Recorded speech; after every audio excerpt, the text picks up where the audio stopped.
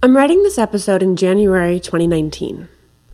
Earlier this month, the American Psychological Association released its first ever guide for clinicians who work with a group of people who, until this year, have never had their own guide. For decades, there have been guidelines for working with a variety of ethnic, linguistic, and minority populations. Women, people from many, many diverse backgrounds, non-binary folks, the LGBTQ community, a multitude of different language speakers, and on and on. And now, for the first time, the APA is addressing a group that cannot be described as a minority of any kind, and yet, at long last, it seems that they need a guide of their own. This group has historically been considered safe from the trauma of marginalization and immune to the damage that comes from a lifetime of being ostracized or mistreated, because the members of this group have long been thought of as the majority or the norm. The group I'm talking about, of course, is men. The guidelines, 10 in all, are designed to target the massive negative impact of traditional masculinity. Recent examination of the ideology of masculinity has found, unsurprisingly, that it can have incredibly damaging effects on mental and even physical health. The result of this damage is fairly stark when we look at the numbers. According to the APA's article on the subject, men commit 90% of homicides in the United States and represent 77% of homicide victims. They are the demographic group most at risk of being victimized by violent crime. They are 3.5 times more likely than women to die by suicide, and their life expectancy is 4.9 years shorter than women's. Boys are far more likely to be diagnosed with attention deficit hyperactivity disorder than girls, and they face harsher punishments in school, especially boys of color. One of the things I find most interesting about this new set of guidelines is the history behind why it is now needed. Before the second-wave feminist movement of the 1960s, all psychology was purely the psychology of mostly white men. Almost all major studies were conducted by white men at schools that admitted only white men, so the participants in these studies were all, you guessed it, white men. The results, however, were written and spoken about as though they applied to all humans. White men were the proxies for all of us, and therefore all diagnoses and all treatments were normed exclusively around them and their needs and behaviors. Everyone else was thought of as a special interest group who differed from that norm.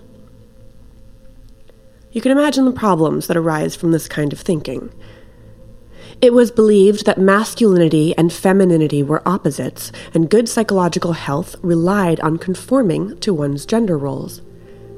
Unfortunately for men, many of the masculine qualities are remarkably toxic and downright dangerous to both the men who follow them and the rest of us. Researchers realize that masculinity is slightly different across cultures, ethnicities, and age groups, but there are several common themes that appear over and over. Themes like, and I'm quoting the APA again here, anti-femininity, achievement, eschewal of the appearance of weakness, and adventure, risk, and violence. So why are we talking about this? Well, as I said, one of the main reasons for this new set of guidelines, which you can find linked on our show page if you want to read it, is that it is now clear that treating men as the norm and holding up traditional gender roles as the gold standard is harmful to everyone. It cuts out important information about other groups and minimizes the validity of research findings. What we need instead is exploration and study of all groups.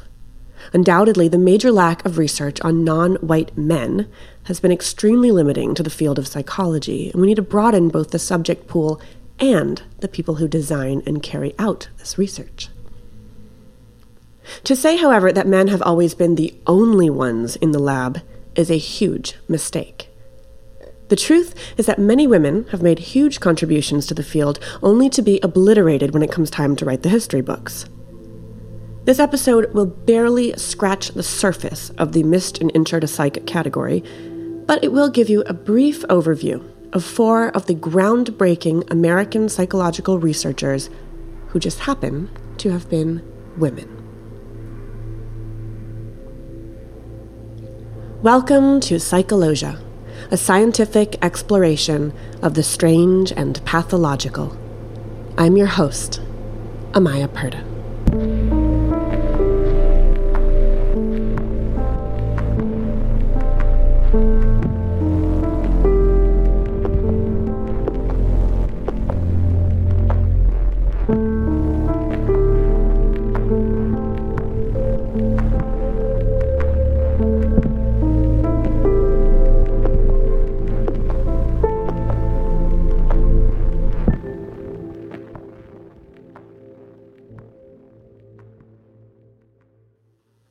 Mary Whiton Calkins was born on March 30th, 1863, in Hartford, Connecticut, to Walcott and Charlotte Whiton Calkins.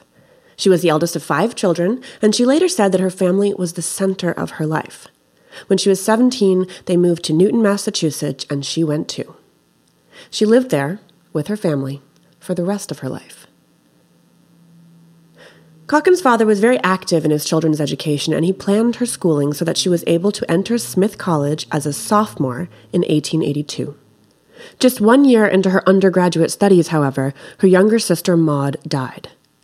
Maud was just 18 months younger than Mary, and the loss was devastating. Calkins decided to spend the next year at home and took private lessons in Greek instead of returning to Smith.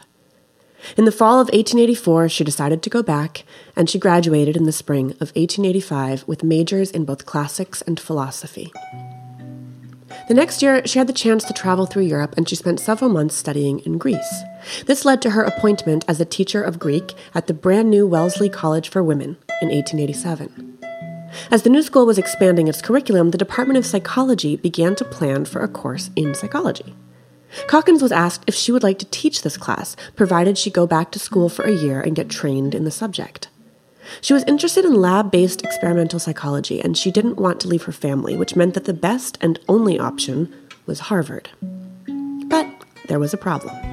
At the time, Harvard was an all-male school, and the powers that be refused to allow Calkins even to sit in on seminars.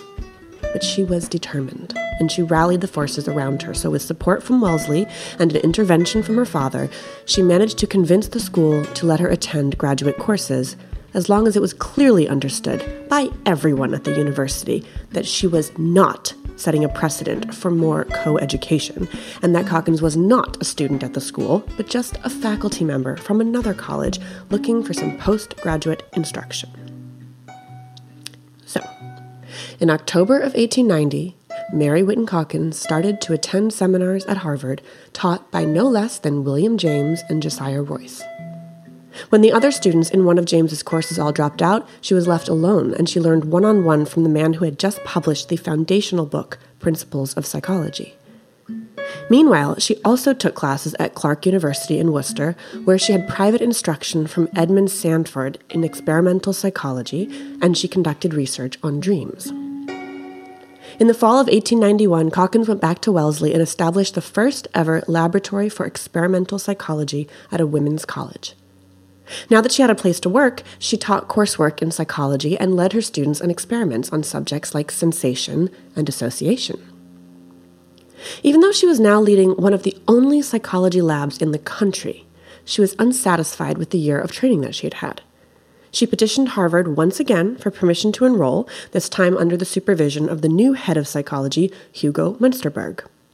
Once again, she was allowed to study, but not to officially enroll. She worked for Münsterberg for the next 3 years, and she was so impressive that in 1894 he wrote to the president of Harvard, Charles Eliot, asking that Calkins be formally admitted for a doctoral degree because she was the most skilled student he had come across during his tenure. I'm sure you can guess what Eliot's response was. Despite the fact that she was a massively good student who made major contributions to the lab, and despite her success as a professor and the founder of her own lab, and despite the accolades heaped upon her by everyone who worked with her, Mary Whiton Calkins was denied the opportunity to get her doctoral degree.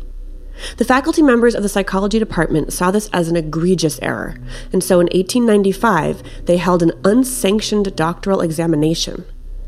On the panel were William James, Josiah Royce, Hugo Münsterberg, and 3 other psychology professors. At the end of the exam, all 6 unanimously recommended that Calkins be awarded a PhD. But still, Harvard refused to give the degree to a woman.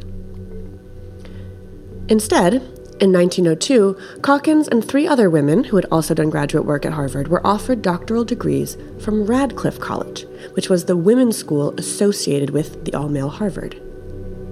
Calkins saw this offer as a weak compromise, and she refused the degree, saying, "I sincerely admire the scholarship of the 3 women to whom it is to be given, and I should be very glad to be classed with them. I furthermore think it is highly probable that the Radcliffe degree will be regarded generally as the practical equivalent of the Harvard degree. And finally, I should be glad to hold the PhD degree, for I occasionally find the lack of it an inconvenience, and now that the Radcliffe degree is offered, I doubt whether the Harvard degree will ever be open to women. On the other hand, I still believe that the best ideals of education would be better served if Radcliffe College refused to confer the doctor's degree. You will be quick to see that holding this conviction, I cannot rightly take the easier course of accepting the degree." It didn't end there. In 1927, 13 of Harvard's most prominent alumni, including psychologists Robert Yerkes, Edward Thorndike, and Robert Woodworth, petitioned Harvard once again to grant Calkins the degree. She had earned the degree, they said, and yet the university said there was no reason to give it to her. Efforts to have Harvard confer a PhD on Mary Whiton Calkins continue to this day, nearly a century after her death, and still the school refuses. None of this sexist degree nonsense stopped Calkins from working to advance the field of psychology. Her work on association is still considered some of the foundational research of the 20th century, and the piece she wrote that would have been her doctoral dissertation put forth the concept that we now call the paired associate technique, in which people learn pairs of items so that the presentation of one helps with the recall of the other. Calkins was enormously respected by her peers, and in 1905 she was elected the first female president of the American Psychological Association. She went on to conduct important research in an area she called self-psychology, which is an introspective psychology that sees the self as, quote, the person or organism which is conscious, which experiences, which functions, which drives or is driven. She believed that this self should be the foundational unit for the study of psychology. Over the course of her career, Mary Whiton Calkins published 4 books and over 100 articles on both psychology and philosophy. Despite Harvard's narrow-mindedness, she received honorary degrees from both Columbia University and Smith College and was offered positions at both schools. But she chose to stay at Wellesley for her entire career, which allowed her to stay home and care for her parents. She believed deeply in the importance of relationships with others. The year that she died, she published an autobiography in which she wrote, "With each year I live, with each book I read, with each observation I initiate or confirm, I am more deeply convinced that psychology should be conceived as the science of the self or person as related to the environment, physical and social."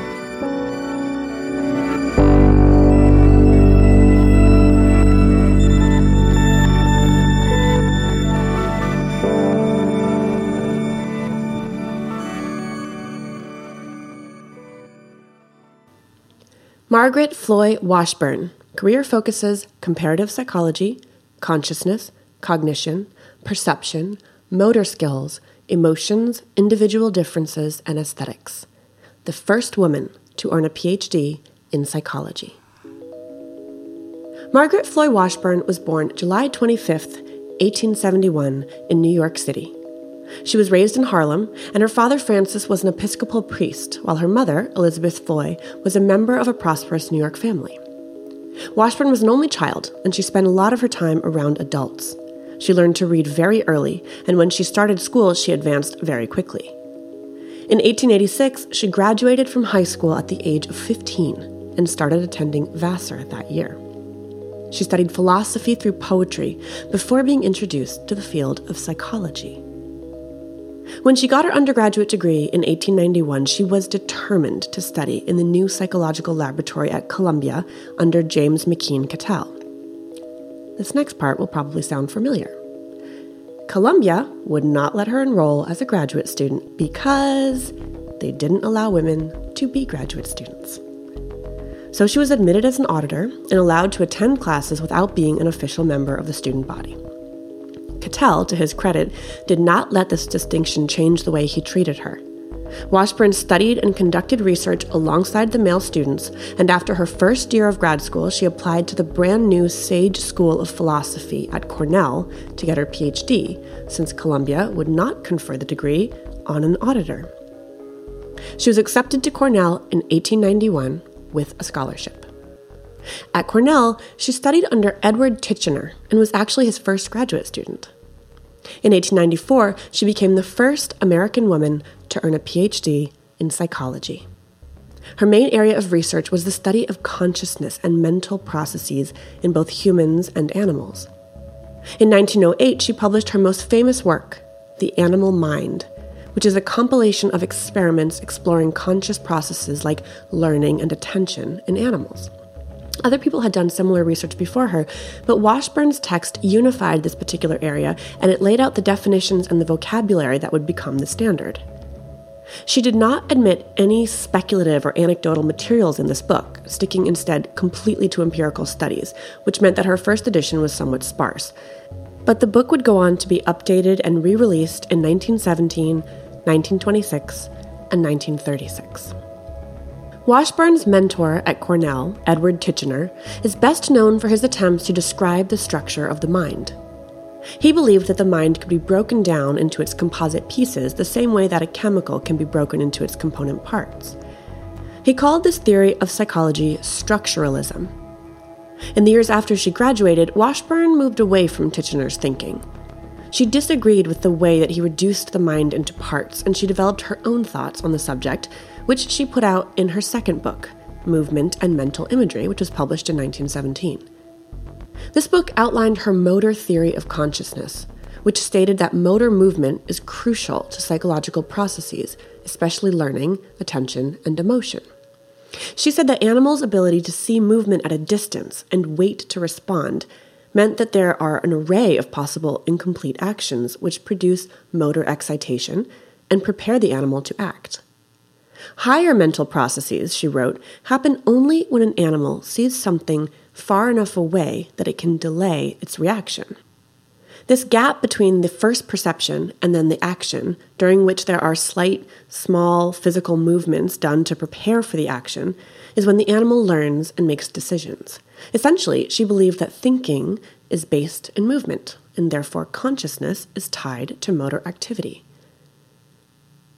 Washburn held several teaching positions over the course of her life and maintained many of the contacts that she made at Cornell. She was well known, and she was passionate about both teaching and continuing to learn. While she was teaching at Wells College, for example, she continued to make the 25-mile trip to Cornell every week to attend seminars, which was pretty far in the pre-Carr era. The general policy of the late 19th and early 20th centuries was that married women could not be teachers or professors at co-educational schools, so Washburn never married. She went on to teach at Vassar for 36 years and brought many of her undergraduate students, all of whom were women, into her lab to conduct research. She was a prolific writer and put out a total of 127 publications, many of which included her students as co-authors. She was elected president of the APA in 1922, and she died in 1939 of a stroke.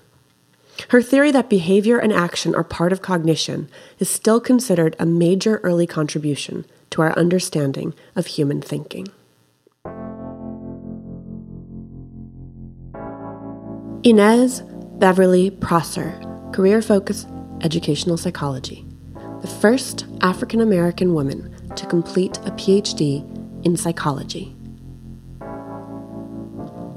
Inez Beverly Prosser was born in Texas in about 1895. No one knows the exact year.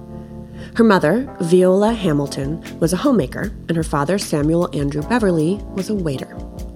Prosser was the eldest daughter in a family of 11 children. The Beverlys moved around Texas a bit when she was a child, first to Yoakum in 1900, then to Corpus Christi in 1907. In 1908, Prosser and her older brother Leon went back to Yoakum to go to high school there. She graduated in 1910 as the valedictorian of the Yoakum Colored School, and she enrolled in Prairie View State Normal and Industrial College later that year. The school is now Prairie View A&M. She earned a teaching certificate in 1912. She started teaching right after she graduated, working at several of the all-black elementary and high schools in the Austin area. She spent most of her time as an English teacher at Anderson High School, where she also coached a girls' spelling competition team. During this phase of her life, she met a man who worked as an elevator operator at a local department store. His name was Alan Rufus Prosser, and she married him in 1916. While she was still teaching at Anderson, Prosser began to work on her master's degree. At this time, Black students were not allowed to get graduate degrees anywhere in the state of Texas, but she refused to let that stop her. So instead, she got her degree out of state through the University of Colorado. She didn't have a bachelor's degree, so she had to finish her undergraduate work over the summers when she wasn't teaching and through correspondence courses. In August of 1927, Prosser graduated with a master's in education. Even though her degree was in education, she was very interested in psychology, and she took a series of classes on topics like mental tests and measurement and research methods. Her thesis, The Comparative Reliability of Objective Tests in English Grammar, looked at the reliability of 4 different grammar tests that she herself created. After designing the tests, she administered them to 303 students at Anderson High School and conducted statistical analysis in order to show that her battery of tests were helpful in assessing English grammar. After she got her master's, Prosser got a position teaching at Tillotson College in Austin. She taught education and psychology there for 3 years. And then in 1930, she moved to Tougaloo College near Jackson, Mississippi, where she worked as both a faculty member and the school's registrar. At the same time, she was also the principal of the Tougaloo High School. In 1931, Prosser applied to the General Education Board to get funding for doctoral study. She said that she wanted to do research that would advance the teaching methods for elementary and high schools, and she was awarded $1,000 towards 1 year of a PhD program. She enrolled in the University of Cincinnati later that year and studied under psychologist Dean Louis Augustus Peckstein.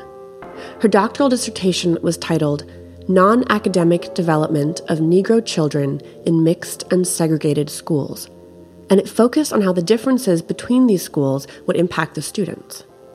She found that Black students did better at segregated schools, and that Black students in racially mixed schools tended to be more introverted, had more trouble adjusting socially, and were less satisfied in their relationships with their teachers and families. Her dissertation was approved in June of 1933, and she became the first African American woman to earn a doctoral degree in psychology. Over the course of the next 2 years, she published a series of 7 articles about topics related to teaching English, and her career seemed to be on the brink of taking off. She encouraged her siblings to go to school and even helped fund their education. All 10 went on to graduate high school, and 5 even earned college degrees. Then, on August 28, 1934, Prosser was driving back to Mississippi after visiting her family in Texas when she got in a head-on collision with another car. She was thrown through the windshield and rushed to the Tri-State Sanitarium in Shreveport, Louisiana, but her injuries were too severe. She died in the hospital on September 5, 1934. She was not yet 40 years old. The epitaph on her tombstone says it all. How many hopes lie buried here?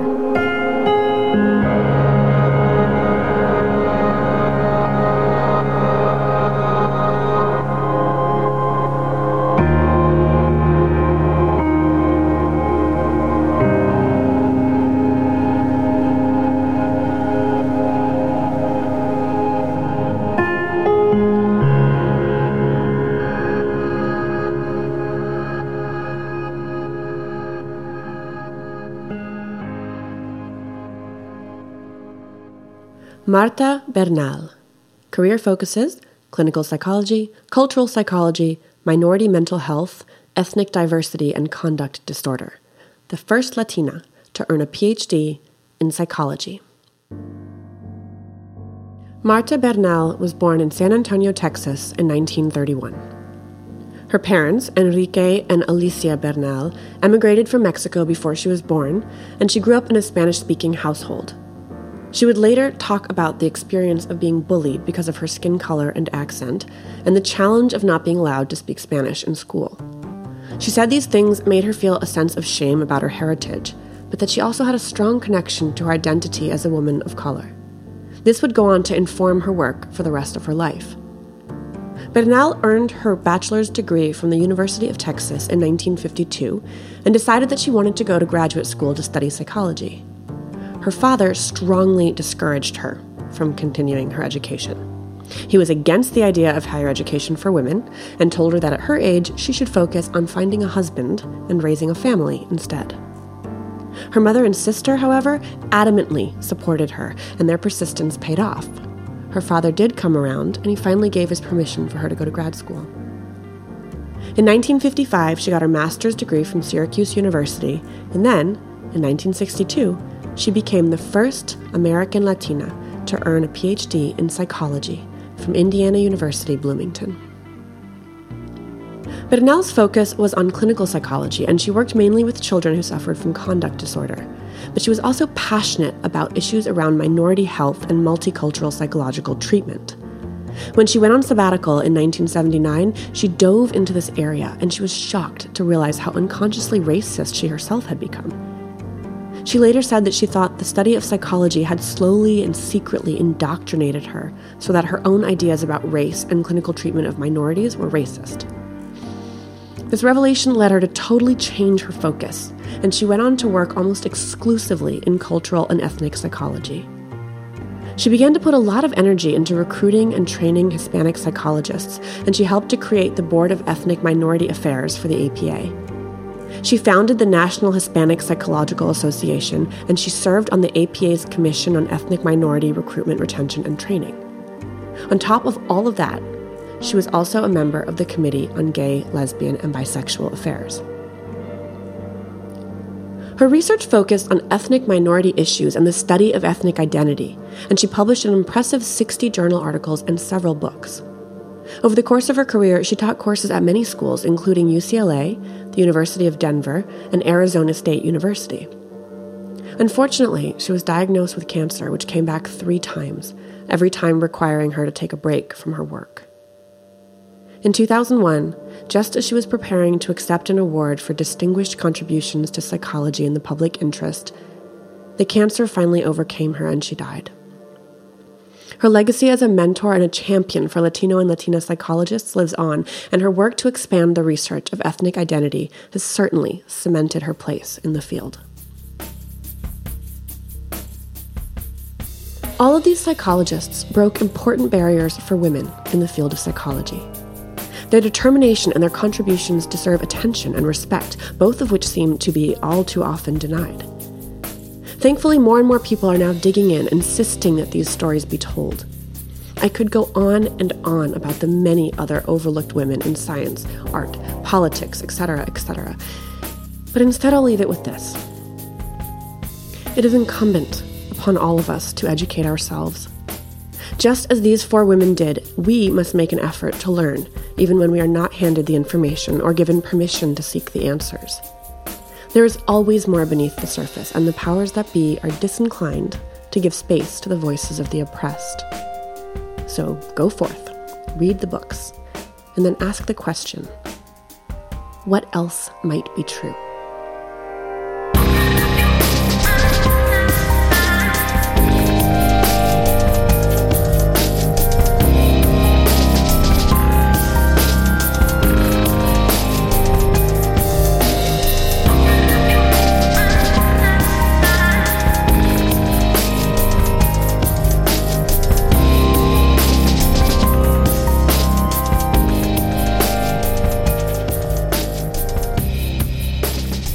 Thank you for listening to Psychologia.